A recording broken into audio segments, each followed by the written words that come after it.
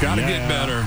That's Hezekiah Walker right there. And our trumpets, check them out. You know, I was just thinking as we're coming out of that and everything we've been talking about this morning, the flipping of the calendar and how we're looking forward prophetically to the good, the better. Oh, goodness. And that's the song that comes up right there. I think we're going to have to pick that one as our theme for this Rosh Hashanah in particular. Yeah, we are talking off the air a lot of time in between these, and we were just talking about the last hour of the teaching today is going to be all on the prophetic. What's coming in the new year? Mm-hmm. This Gimel, what is that? And I am so looking forward. This is the first year since like 3-4 years. It's actually this bright. It's exciting. And we were both looking back through our lives 10 years ago to kind of measure and say, yeah, it's there's so much reality in all that. So well, and that's what this whole thing is about: is the reality of how God takes a journey, and we look at it, and yes, we let go of our past, but we see what He's done. Yeah. And we take the inventory of the people He's put in our lives, the places that He's put us, and we're like, I see what you did there. So then even when you're in that season of just uncertainty and this is going wrong and that is going wrong, you can always look at those times that God brought it back around. Made it better. And made it better. Yeah. Because it's always going to get better, and you can always look for the hope. And also, when you look back, you go, well, it's better now. I mean, there's lots of ways for that. Well, I'm going to, top of the hour, 8 o'clock hour is when we pray for the lost, especially. Maybe you. I don't know. But then we'll continue. We're going to look at the voice behind the shofar. And that's God, who's for you and who's with you, who wants to make things better if you've been having a rough year. Yeah. Father, we lift each of these up today. Lord, I thank you that you are near, that you are with us, whether we're in our bedroom or in the bathroom or in the car, or we're at work or we're outside, wherever we are. We don't have to go somewhere to find you because you've already found us. Amen. You are Emmanuel. You are God with us, the living God who created everything out of nothing. And no matter what it is we're dealing with, Lord, all you need is our nothing, and you got more than enough to make it better. And Lord, I thank you for all that you've done, all that you are, all that you've given, all that you will give.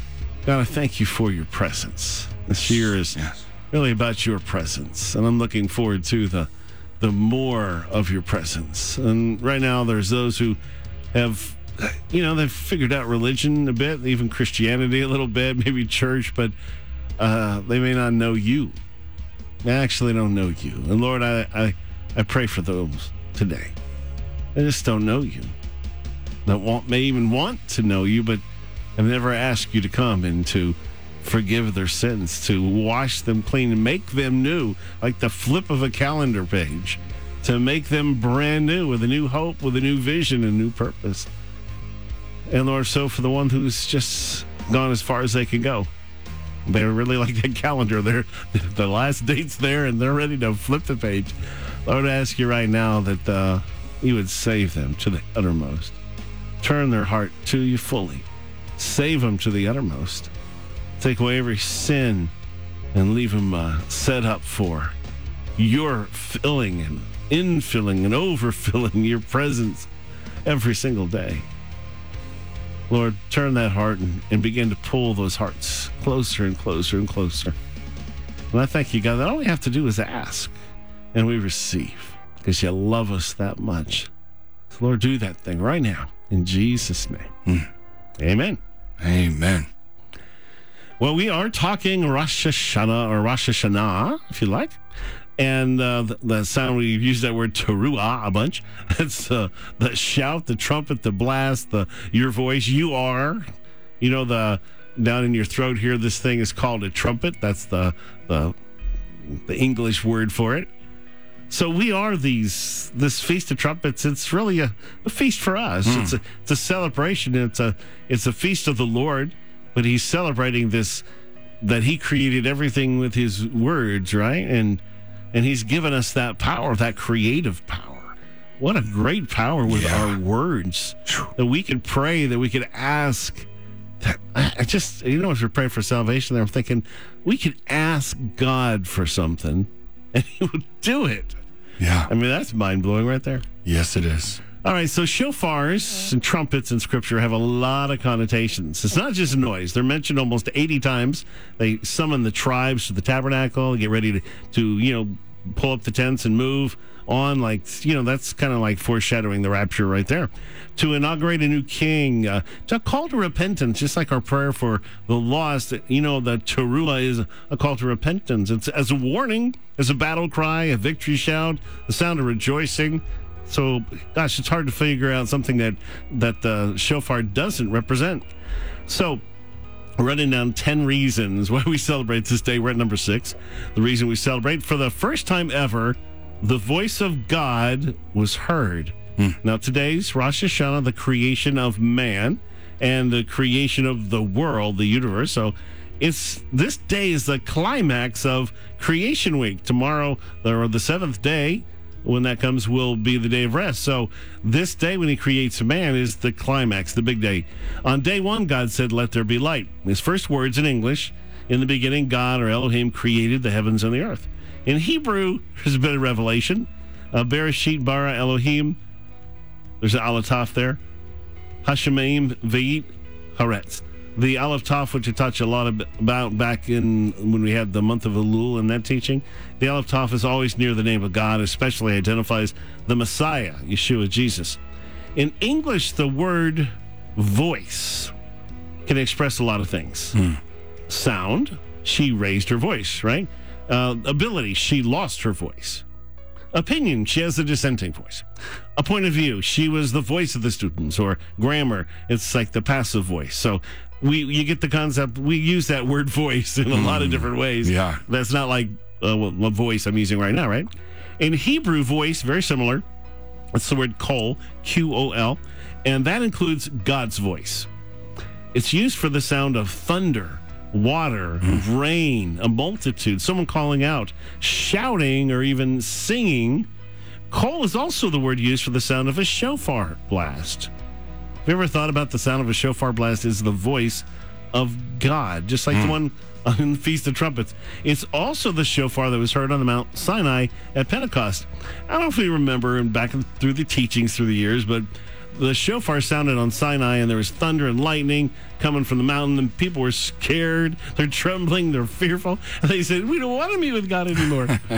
And that is the 7th reason we celebrate the feast. Rosh Hashanah may exist to be a reminder of his voice at Sinai, to remind them to turn their attention back to his voice. And I think if I could narrow the one thing that Rosh Hashanah I think is important for, it's that. Take you back to the beginning. We need to hear the voice, the call of God, first at creation, then interacting with Adam, and then we see him interacting with Adam and Eve and their sin. But we're going to learn a little bit more as you go far if you just follow that word voice, kol, in Scripture. Genesis 3:8.